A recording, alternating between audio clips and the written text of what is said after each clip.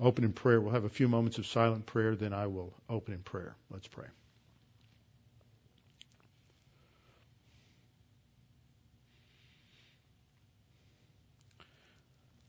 Father, we're so thankful that we have the ministry given to us by you, and we have a responsibility to conduct that ministry according to the standards set forth in your word, the way it was practiced in the Scriptures and the way it is taught in the Scriptures. That how we do what we do is as important as what we do, and the content of our teaching is important, but so is the means and the methods we use to communicate the truth of your word. Father, we're thankful for all the young pastors that we have that get involved with the conference. Men like Jeremy Thomas in Fredericksburg and David Roseland in Preston City, Clay Ward at Pleroma Bible Church, and many others. And we pray that you would strengthen them. And we know that they're involved in training other young men. And we pray that would continue, and that we might be able to faithfully pass on what we have learned, what we have taught to the next generation. Father, now as we study your word tonight, may we be again encouraged and strengthened by your word, by the truth of it, that we might continue to grow in the grace and the knowledge of our Lord Jesus Christ. We pray this in his name. Amen. Okay, we're in Romans 8. Romans 8, and we are in a fabulous section dealing with future things. And the key word, sometimes you work your way through a passage and you're studying, you're reading. Sometimes in English you can actually pick off a key word because there's really very little other way to translate it than the way it is being translated. Oftentimes in English, though, you find translators follow a rather artificial English style rule, which is don't use the same word very often within a paragraph. Try to have stylistic variation and vocabulary variation. But sometimes the Holy Spirit didn't quite read the English rule book, and so he uses the same word 3 or 4 times in 2 or 3 sentences, and he's making a point.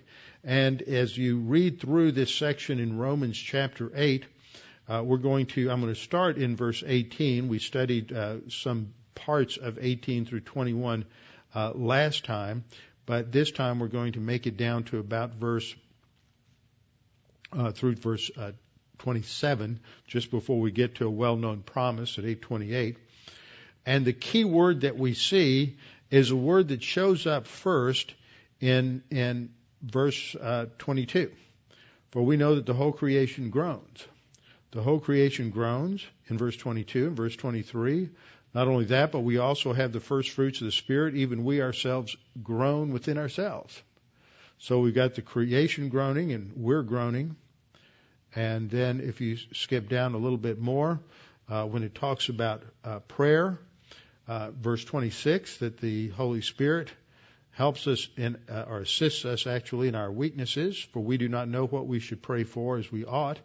But the Spirit himself makes intercession for us and it's poorly translated in the King James. It shouldn't be translated with groans which cannot be uttered. That's a bad translation, but it's unutterable groans. So there's no audible sound. But we have that word groan again. So 3 times we've got groaning going on. Now, you always thought that as a Christian, you were supposed to have happiness and joy of the Lord in your heart and always happy about everything and joyful about everything. And as the song says, have the joy, joy, joy down in my heart.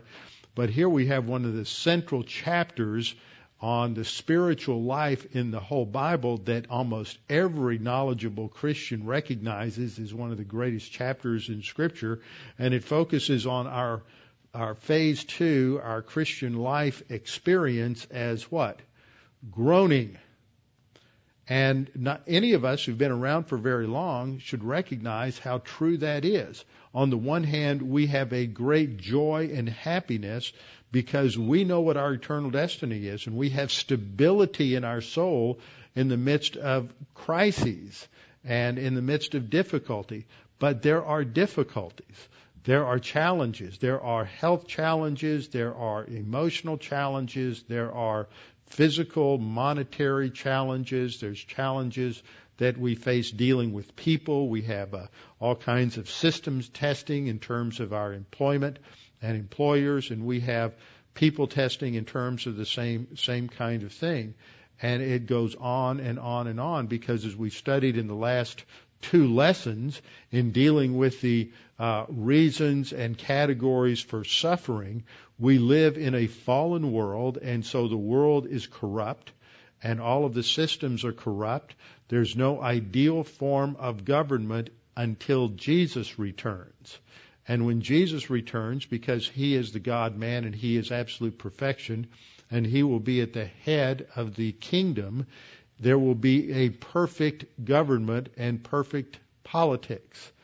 But even in a world with a perfect government, with a perfect governor, who will be the King of Kings and Lord of Lords, and a perfect system of laws, there will be an untold number of people who at the end of 1,000 years will reject all of that, will claim that it is all wrong, that Jesus Christ is just out to destroy all of the poor people and to take advantage of all of the old people, to take away all of their Medicare and all of their Medicaid and everything else. The same thing we hear today is going to be leveled against the perfect rule of the Lord Jesus Christ. And that is because of the corruption of the sin nature on all of those that are born during the 1,000-year period of the millennial kingdom. So this time of corruption, even though there's a partial reversal of the curse, and it's rolled back to some degree during the millennial kingdom, the curse does not end until we get to the destruction of the present heavens and the present earth, and God creates the new heavens and the new earth. There is not going to be perfection really until we get to that time. So until then, if you're a human being and you're fallen and you're living with a corrupt body and you're living with corrupt sinners and you're living in corrupt systems and working in corrupt systems, we're going to groan. And that groaning is the creation itself groans because it's under corruption, and we're going to groan. And it's not wrong to admit it. There are a lot of Christians that think, well, it's wrong for me to complain. Well, yes, complaining is wrong. But you can complain to God. Oh, no, I don't want to tell God that how hard it is. Well, don't you think He knows? He's omniscient. If you're not telling Him, you're not being honest with yourself. That's one problem Christians have, is you can't face and handle the problems you're facing if you're not willing to admit what those problems are. And if you're not willing to admit the fact that your faith wavers at times, read the Psalms. Read all of those lament Psalms. When David is groaning, it's the same word. The word that's used for groaning is a word that means to mourn or to lament something. And you read through the Psalms and you read all of these passages where David is groaning about his circumstances, the people that are opposed to him, the enemies that he has, the situations that he's going through, and he always comes back to the Lord. But before he gets focused on the Lord and gets his mental attitude straight and moves forward, he's always honest with God about the negatives of his situation. He doesn't try to gloss over it. And we can't get anywhere if we're not dealing with reality as it is and not thinking, oh, I shouldn't feel this way because I'm a Christian. I shouldn't have these thoughts because I'm a Christian. I shouldn't hate my job because I'm a Christian. I shouldn't have trouble and have anxiety over going to work with the people I'm going to work with because I'm a Christian. Yeah, you're a Christian, but you're a fallen sinner, and you've got to grow through that, and we all have to go through that until we face the honesty of those and be honest with ourselves and with God. We're not really going to be able to maximize the solutions that God has for us. So I'm calling this lesson tonight. Wait a minute. How did I lose that there? I bent over and turned myself off. The doctrine of groaning and intercession. The doctrine of groaning and intercession. Romans 8:17, that should be 17 to 26. 17 to 26. Let's just do a little review. We touched on these last time. The close of the last section. If children, and if is a first-class condition, if and we are children, heirs also. Every believer in the Lord Jesus Christ is a child of God, tekna. We are children of God. In the plural, it's teknoi. Heirs also, heirs of God. That describes every single believer at the instant of salvation. We are regenerate. We are born again, so we're born into the family of God. We are adopted into the family of God so that we are going to be trained as children of God. We're heirs of God, but the next category is distinct. It's fellow heirs, joint heirs with Christ if we suffer with Him in order that we may also be glorified with Him.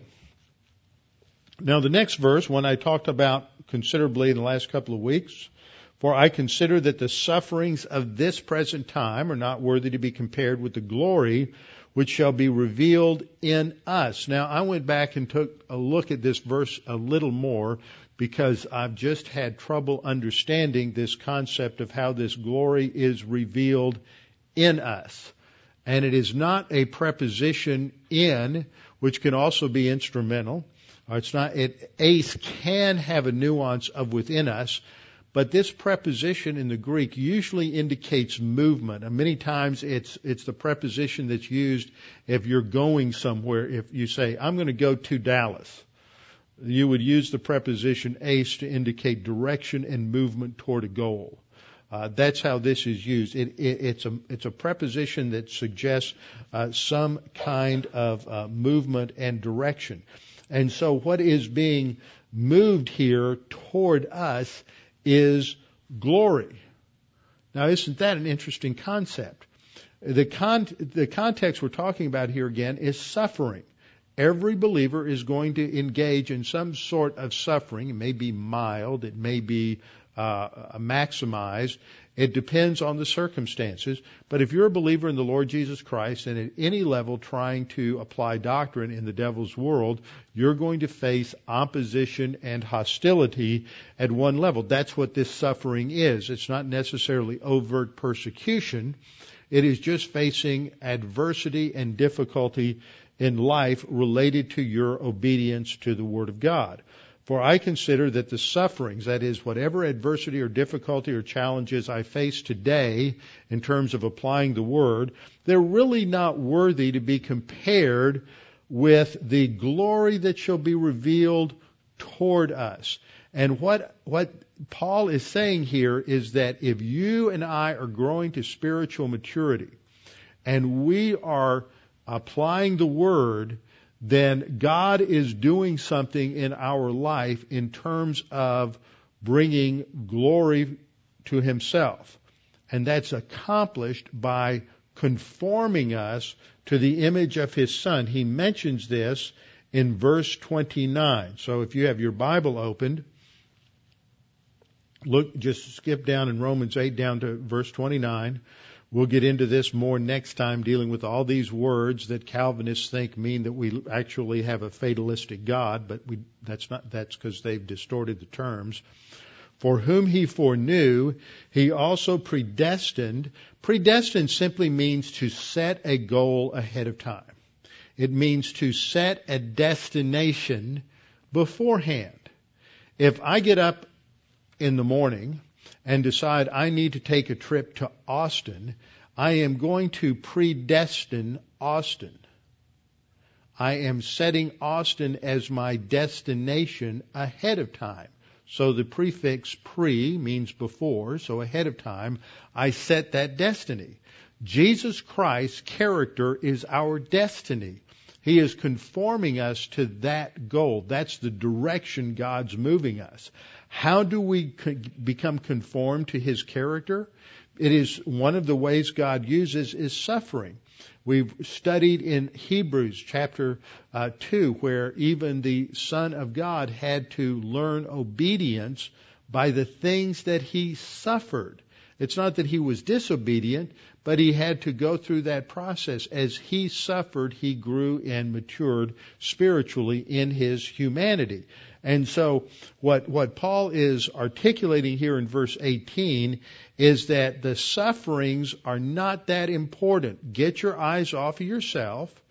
Quit being self-absorbed with the people that don't like you, with the difficulty of the job, with the fact that you're getting older and it's more difficult to read the fine print you need to read when you're trying to go through things, or whatever else it is. We all go through these changes.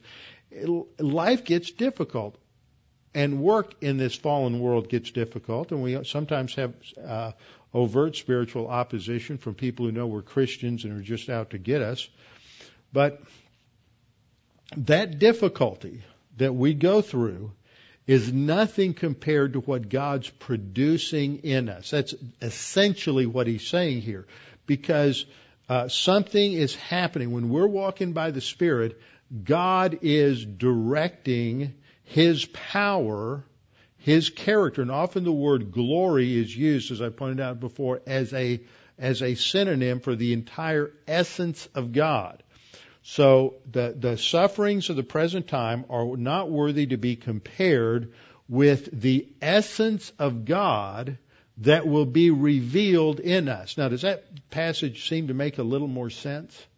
God is creating His character in us. And so we have another verse. I pointed this out when we went through Romans 3:23. For all have sinned and fall short of the glory of God. There the term glory of God is used as a summary term for the essence of God. We're fallen short of the essence of God. It's used the same way here. The glory that is going to be revealed in us is really the essence of God that is being revealed in us, His character. We're being transformed into that character from grace to grace, as Paul said. So it is a matter of spiritual growth. And that is revealed in us. It's moving to us, in a sense, and being produced in us as we learn to handle the suffering and as we go forward. Now, Paul is going to add an additional explanation. See, this verse 18, started off with a 4. Everything that comes between this verse 18, and verse 27 is helping us to understand this whole issue of suffering with Him in verse 17. So we're learning to suffer with Him so that we may be what? Glorified with Him. And the way in which we're glorified with Him is manifesting His glory in us, His character in us. Is that clear? It's a little bit. I bet nobody here's ever read it that way before, and I think that brings it out in a much clearer fashion. And as I was going through this today, working on that preposition, that suddenly struck me that that's what's going on here. Is this kind of, it's a directional thing with that preposition ace. Now we're going to go to the next step in this explanation in verse 21. I don't know why that box showed up. I'm going to take it out now. There we go. Back to verse 20 and 21. For the creation was subject to futility. The creation is subject to futility, not willingly, but because of Him who subjected it in hope. Now, this is another verse. I talked about it last time. It goes back to understanding what happened when the fall occurred, what happened when Adam sinned. As a result of his sin, the whole creation came under condemnation. And so it is subjected. And this phrase in hope is a phrase that should be understood in terms of a reference point. A reference point. It's a dative of reference. We have this, the word's elpis there, but it's in the dative case. Dative can be used with 17, 18, 19, depending on the grammar you look at, different shades of meaning or different nuances. Dative case is used to indicate the indirect object, is used to indicate means or instrument or location. But one of the things that it indicates is reference with regard to something or with reference to something. So God subjected it with reference to hope. Now, this opens up an interesting line of thinking, because we have to stop and we have to say, what is the focal point of hope all through the Scripture? As I say all the time, it's not just a wishful optimism. Like we wake up today and the weather was beautiful and gorgeous, and the weather is going to probably be beautiful and gorgeous tomorrow, and we hope it will be on Saturday because we want to go fishing and or hunting or some outdoor activity, but it could rain. And we could have another day like Monday again, just to get everything washed out. But we're not sure. We know that the weather guessers say one thing, but it can often change within 24 hours. So hope, that's how we use hope, but that's not how God uses hope. Hope is a confident expectation of a certain future reality. We're certain, we're assured, we're confident. We know something is going to happen in the future. Now, God subjected, He brought this judgment, this curse upon the universe, the physical material universe, because He's focused on where He's going to take everything in terms of the future destiny. That's hope brings in the future. Subjected it is the past. He subjected it because He understood in His omniscience that in order to bring about the solution to sin and all of the corruption that entered into the universe because of evil, He had to bring everything under judgment, and that this eventually would be necessary in order to bring everything to its ultimate resolution and the destruction of evil. That's one of the difficult things about solving the problem of evil, is that we don't have a mind that can comprehend all of the bits of data that God can comprehend. And He recognized that the pervasiveness of evil and the pervasive destruction of evil is so great that only His plan could ultimately redeem the planet from the corruption of sin. Now, this is interesting because the word redemption is almost always used in Scripture of redeeming people from sin. It has that idea of paying the purchase price of a slave. The focus of redemption is almost always people, except in this passage. In this passage, we're not redeeming people, we're redeeming the material, physical universe from the corruption of sin, and it didn't happen at the cross. The cross is what allows it to happen. It isn't accomplished until when? When is this redemption of creation going to come into effect? At the end of the millennial kingdom. Not at the beginning of the kingdom, but at the end of the kingdom, because it's only when the present earth is finally destroyed and new heavens and new earth are created that we have a creation that is free from corruption. So, the creation is subjected to futility for a purpose. It's not random. You don't have to understand it. I don't have to understand it. I don't have to explain. One of the most difficult things I find as a pastor when people say, why did this happen? Why does God do it that way? I don't know. All I have to know is the Bible says this is why it happens, and it happens for a reason, but we don't understand it. And I don't have to explain it. We feel like, well, if we can't explain it, then there's not an answer. But I know my brain is way too finite to be able to come up with those kinds of answers, and it's unjust and unrealistic to say we ought to come up with those kinds of answers. We can't. But we have the general principle, and that is that God's in charge, and He recognizes this is the only way to get a resolution to the problem of evil. So the creation is subject to futility, not willingly, but because of Him who subjected it in hope. God, that's emphasizing God is the one who brought that judgment on the creation. Because the creation itself, in verse 21, also will be delivered from the bondage of corruption into the glorious liberty of the children of God. Now we've changed our terminology again. We've gone from the sons of God earlier, which was huios, the adult sons of God, back to children of God, which is every believer. And when we experience our true freedom from the sin nature in glorification of phase 3. Then we get another explanation. Paul's just explaining one thing after another. For we know that the whole creation groans and labors with birth pangs together until now. Now, I didn't have a tremendous amount of time to do. I spent about an hour, and I kept trying to figure out where we had a meaning where this second word indicates birth pangs, because the phrase "with birth pangs" does not occur in the original Greek. It just says we groan together or mourn together, and we travail together.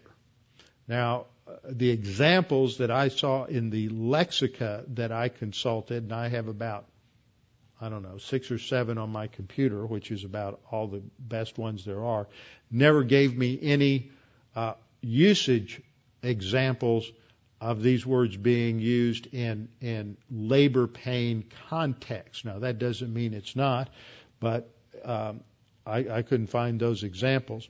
There's not a sense of that in the passage. It's just that the whole creation groans or laments or mourns. It's an extremely picturesque word of someone who is in deep, profound grief and mourning.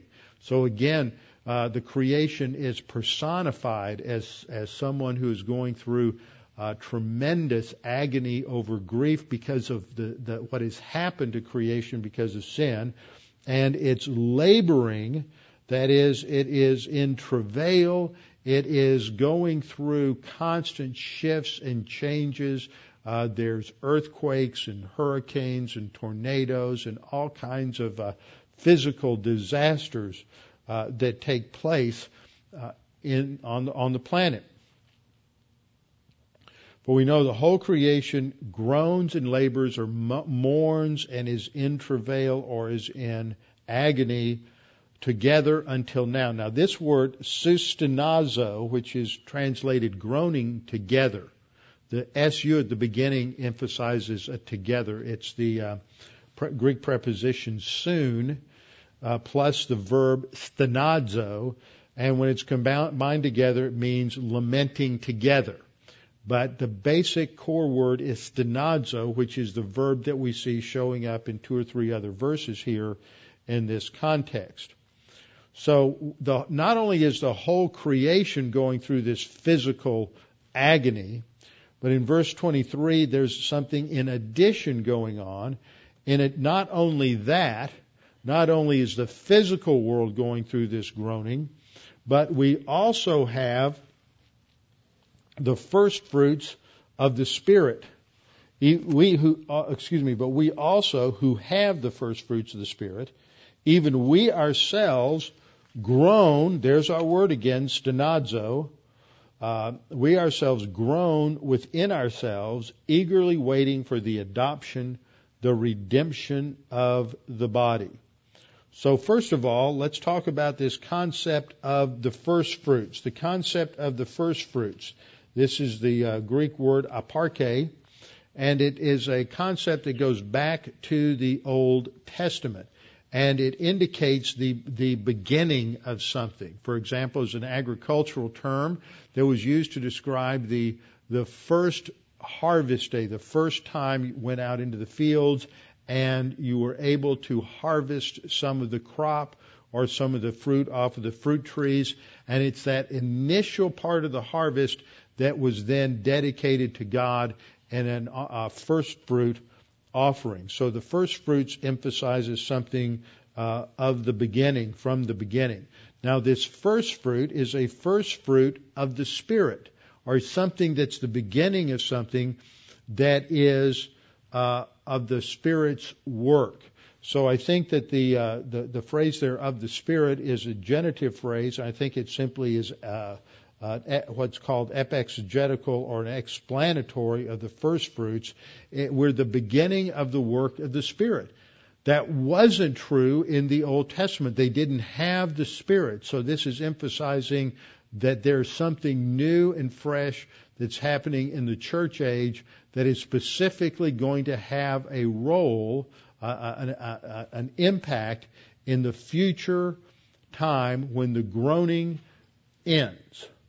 Now that takes us right back to what we read in verse 17, this concept of being joint heirs with Christ. So we move back and forth in Paul's thinking with the present suffering to the future glorification with Christ in an environment where there's no longer any sin.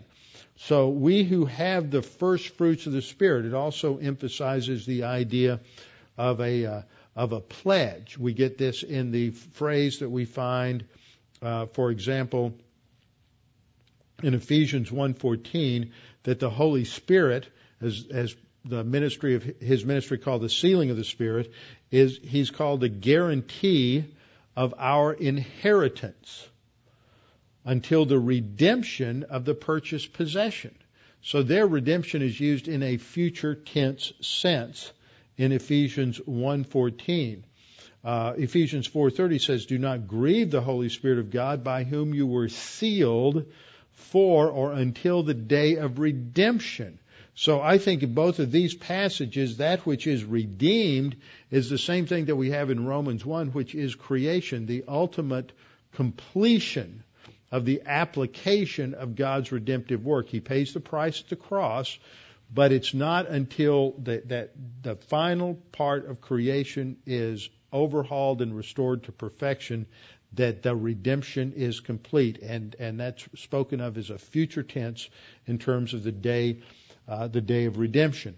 So we're the first fruits, we're the beginning, but it's looking forward to the completion of the work of the Holy Spirit. And so we read not only that, but we are also who have the first fruits of the Spirit. So it also brings into the fact that we have the fullness of the Spirit. We have all of these magnificent blessings from God the Holy Spirit, and yet we still legitimately groan.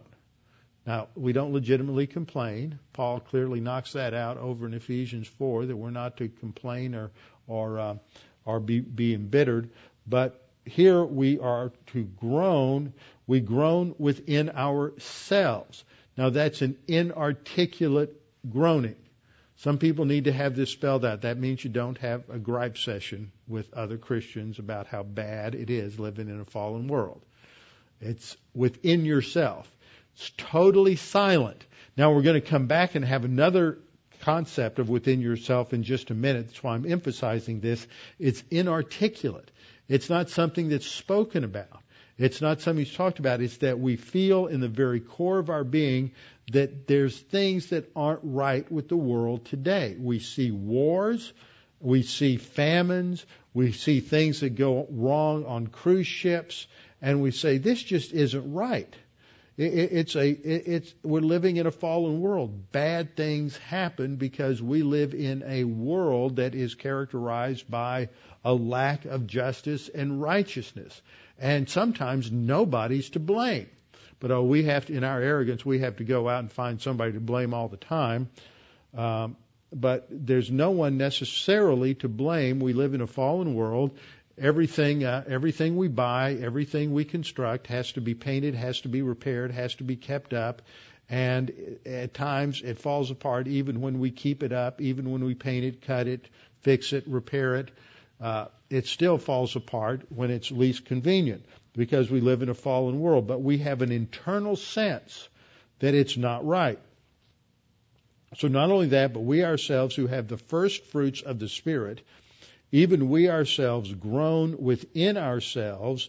There's our word groaning, eagerly awaiting for the adoption, the redemption of the body. Now this word eagerly awaiting means to anticipate something enthusiastically. It's an excited anticipation of something that's coming. Remember when you were about 6 or 7 years old and you really, for the first time in your life, really understood that Christmas meant that you were going to get all kinds of goodies? And you just couldn't go to sleep at night on Christmas Eve because you were going to get a bicycle or you were going to get, an Elmo doll or whatever was popular back then. That's it. You were going to get that and you could barely contain yourself. That's eager anticipation. That's how we are to look forward to the coming of Christ. We're groaning. We have eager anticipation But that doesn't justify, and one of the saddest things I ever heard, and I've heard it on 2 occasions, was believers who just got so tired of dealing with the garbage in the devil's world that they committed suicide just because they knew they'd be face to face with the Lord. And that's not the way to handle it. We have to recognize, as our Lord did, that we're living in this fallen, corrupt world for a purpose, and we have a mission in this world. And we have to engage that mission until the Lord takes us home. He's the one who decides when it's time to take us on a permanent R&R back to heaven. But until then, we eagerly wait for that R&R. We're eagerly looking forward to it, knowing that it's coming, just like a kid anticipating Christmas coming as those weeks and days go by prior to Christmas. We're eagerly awaiting the adoption. Now, wait a minute. This is a funny phrase here. It's huithesia, which indicates that adoption we talked about before, that every believer at the instant of Christ is adopted, but this is talking about it as something future. Something future. Now, we're adopted at the instant of salvation. That's clear from Galatians chapters 3 and 4 dealing with the doctrine of adoption. But here, the concept of adoption is explained in this next phrase, which is an appositional phrase. It's when you have a word and then the next phrase further defines the word. The adoption here is called the redemption of our body. The redemption of our body. And this is the word apolutrosis. So we have here the idea that the world is, that the fallen world is going to be redeemed, and the body, the physical body, is going to be redeemed. And that occurs for the believer at our resurrection, when we receive a new physical body that somehow is produced from the molecules and the chemicals of this original body. Now, the reason I say that is because the only model we have for resurrection, in a resurrection body, not the widow's son with Elisha, not the widow of Zarephath, not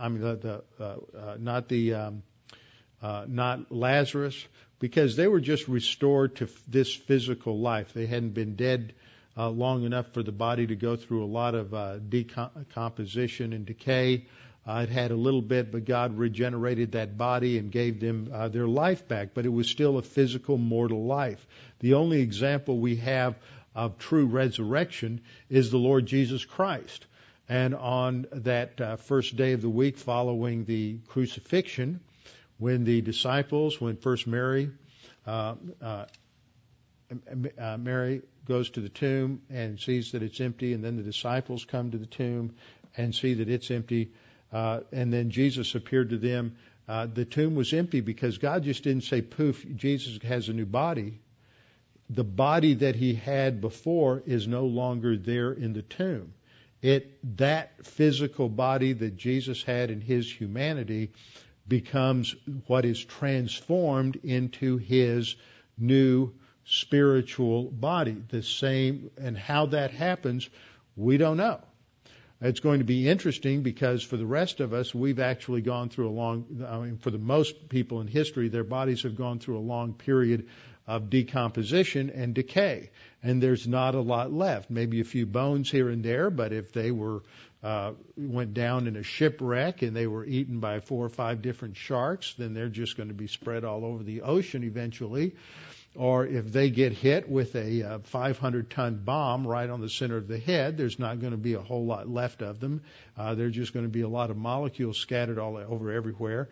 And if people are cremated, then and have their ashes scattered in the Mississippi River, then those molecules are just going to be scattered all over everywhere. But I think that the God of the Bible is powerful enough and knowledgeable enough to know where every one of those molecules are, and he's going to bring them all back together. And just think of all those believers who died before the flood, and there wasn't a whole lot left of their remains on the planet. That all got scattered and pretty much destroyed. There's some people who come along and say Christians shouldn't be cremated. And they offer some silliness. Now, some of their arguments are a little more serious, But we lose the reality that we have a God who can put back together what we think is impossible to put back together.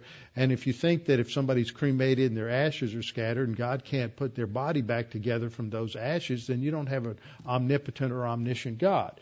Now, not everybody reduces it to that superficial kind of argument, but some do. But God can bring that body back together again. Of course, I always have the silly questions. You know, if I were to die today, and my eye was given to somebody for an eye transplant, and liver to somebody else for a liver transplant, and heart to somebody for a heart transplant. If the rapture occurs, do they get to keep the heart and the liver, or do I get that back? Sometimes we all engage and overthink. All right, redemption. You know, redemption is only used a few other times in Romans. This word, apolutrosis, we're justified freely by His grace through the redemption that is in Christ Jesus. That redemption there is directly related to justification, which happens not in the future, but in the past. Ephesians 1:7, redemption is used in reference to forgiveness. It talks about the payment of a price. In Him we have redemption through His blood, the forgiveness of sins. It's the payment of a price that occurred at the cross. Ephesians 1:14, the Holy Spirit's the guarantee of our inheritance until the redemption of the purchased possession. That's a future tense concept there for redemption. That's the completion of the process. And Ephesians 4:30, don't grieve the Holy Spirit of God by whom you are sealed for the day of redemption. So there's a past tense reality when the price was paid, and its application over time leads to an ultimate full realization of the ending of the curse of sin. Now we come to verse 24. But if we hope, here in verse 24, says verse 24, for we were saved in this hope. Verse 25 is an if. I skipped ahead. For we were saved in this hope. And this again is a reference term. It makes more sense if you say we were saved with reference to this hope. Now this is the only time in Romans that I have found the word sozo here in a past tense. Every other time, sozo is used in a future tense. Romans chapter 5, we were justified that we might be saved. Future tense. Other passages, saved has to do with glorification. This is the only time the word sozo is used in the passages on sanctification. So here it seems to be used as a synonym for phase one. Sometime in the past I've said it's never used for phase one, but this could be the one exception that it's used as a synonym for that time in which we were justified at the point of belief in Christ. For we were saved with reference to this hope. Just like the planet is going to be overhauled with reference to hope. God subjected the corruption with reference to hope in verse 20. We were saved with reference to that same future hope and that certain destiny. Then we see something interesting about hope. Hope that is seen is not hope. Hope is like faith. It's not based on sight. It's based on belief of something that is not seen, not felt, that it's not subject to empirical verification. We're simply trusting in the promise of God. Hope that is seen is not hope. For why does one still hope for what he sees? If you see it, it's a present reality. But hope focuses on a conviction of the certainty of a future reality. Verse 25, but if we hope for what we do not see, first class condition, and we do. But if we hope, we have a confident expectation for a future destiny, which we do not see, we don't have empirical data of heaven. It doesn't matter, listen, it does not matter How many children on numerous surgical tables have out-of-body experiences claiming they went to heaven while they were under surgery and write best-selling books about it and have credibility because their daddy is some kind of a pastor? It doesn't matter how many of those incidences people talk about. That's seen. Our hope in heaven is spoken of in the Bible as an unseen reality. It's not based upon what some child comes back and tells us. In fact, if that does anything for your Christian conviction, then I don't think you've ever learned any doctrine. Because remember what happens with Lazarus when he died and the rich man goes to torments and Lazarus is in Abraham's bosom and the rich man says to Abraham, let him go back from the dead. This isn't the Lazarus who's raised from the dead, it's another Lazarus. Let him go back and tell my brothers. And Jesus said, Abraham said, that's not going to work. Because if they don't believe Moses and the prophets, they're not going to believe somebody who came back from the dead. You see, Moses and the prophets in the New Testament are enough. You don't need what some little kid writes in some best-selling book to give you extra confidence in the truth of Scripture. If you need that, then you don't have much confidence in Scripture. That's my suggestion. You need to take a long, hard look at what you really believe, because Moses and the prophets and the apostles in the New Testament are enough, and they're more certain than anything that some little kid's going to tell you because he had hallucinations under anesthesia. So we hope for what we do not see. This is a universal principle. We don't see it. We eagerly wait for it with perseverance. That means we endure suffering. Perseverance is always a term used in the Scripture for hanging in there in times of suffering and adversity.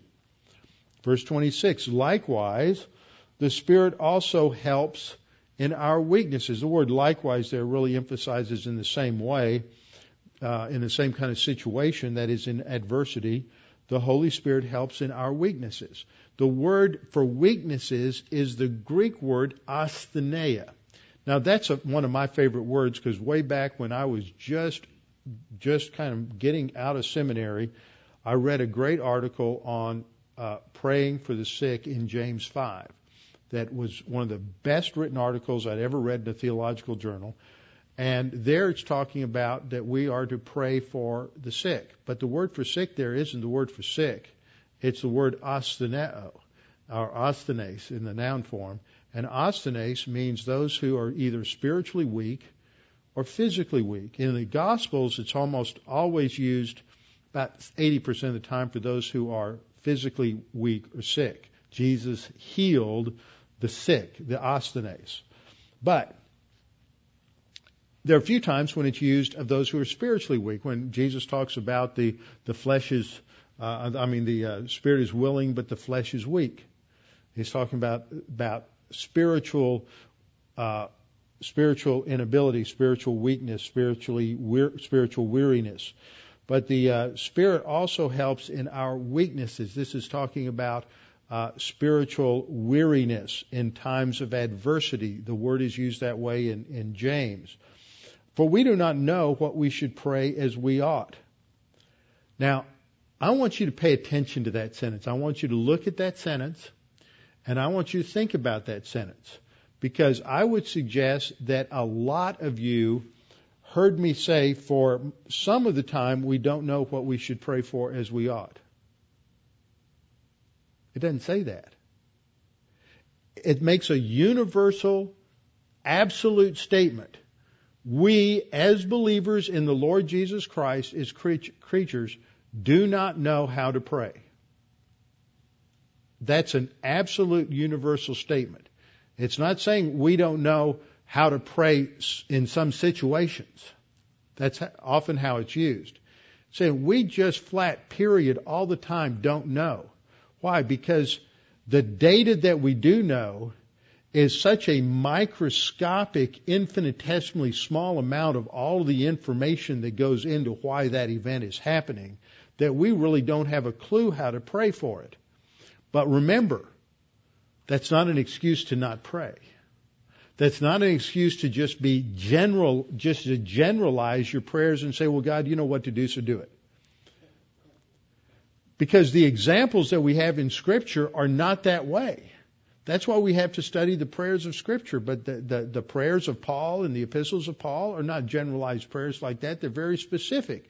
But they're very specific in ways we can be specific. In a lot of ways we can't be specific. We can pray for some things because we're claiming promises, just as the psalmist does. Many of the psalms are prayers. But we don't know how to pray for anything as we ought. But that doesn't mean you shouldn't pray, because we have a translator, the Holy Spirit. So we pray, and the Holy Spirit dusts off and cleans up and straightens out whatever the prayer is, so you don't have to worry about, oh, I said it wrong. Well, guess what?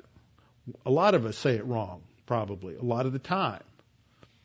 The Holy Spirit cleans it up. For we do not know what we should pray for as we ought, but the Spirit Himself makes intercession for us with groanings that cannot be uttered.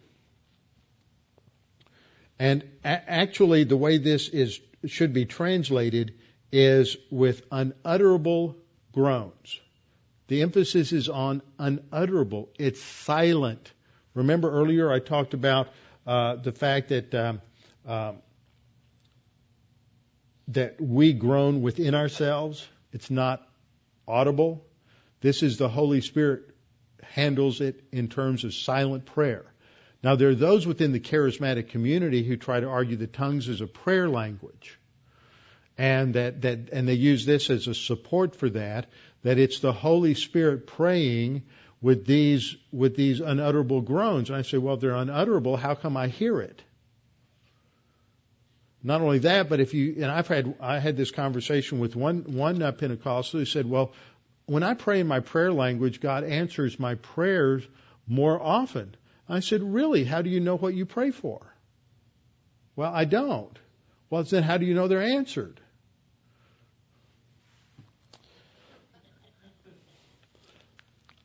We don't know how we should pray as we ought. The Holy Spirit makes intercession. Here's the word.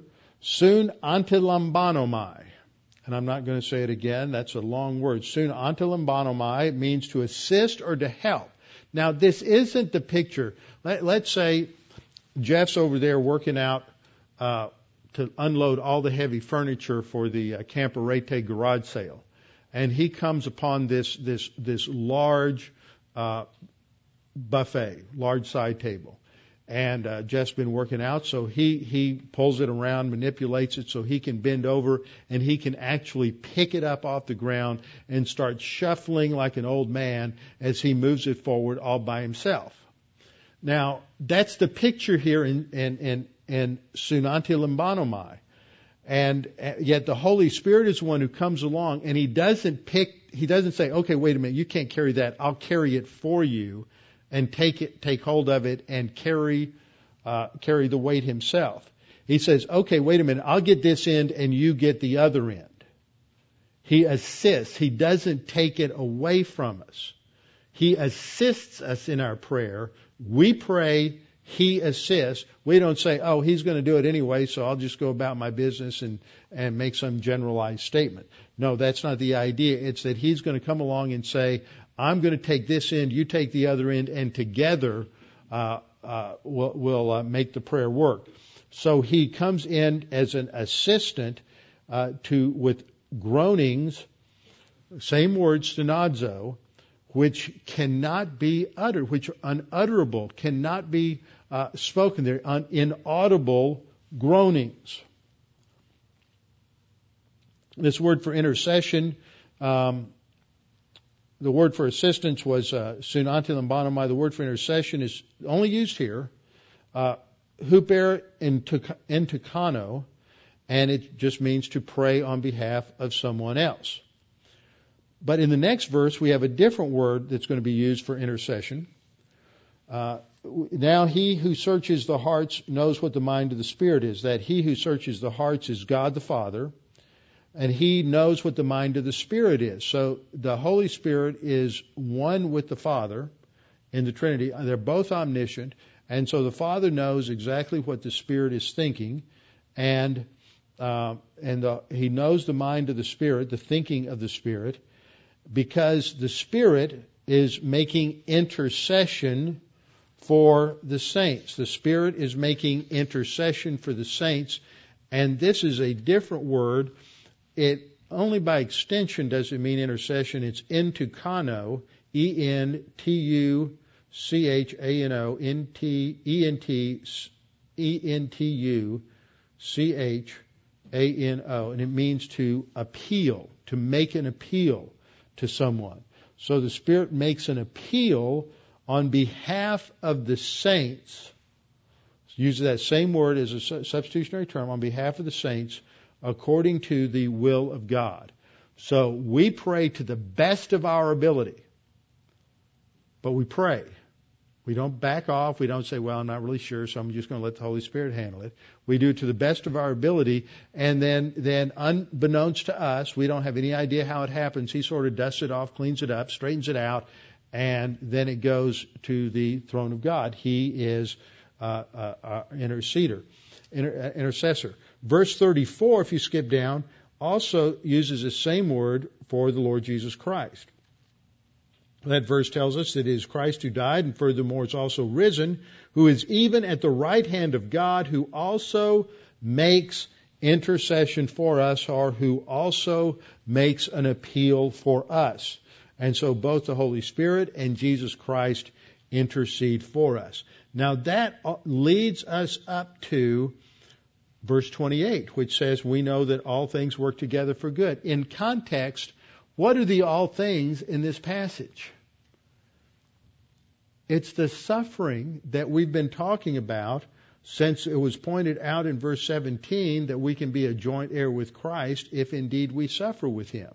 So when we go through all these little adversities and all the things that make us groan, we can claim a promise that all these things that cause us to groan, will work together for good to those who love God. Now, there's various questions about that. There's some alternate readings, and so we're going to have to take a look at some of the finer points in the exegesis of verse 28 when we come back next time.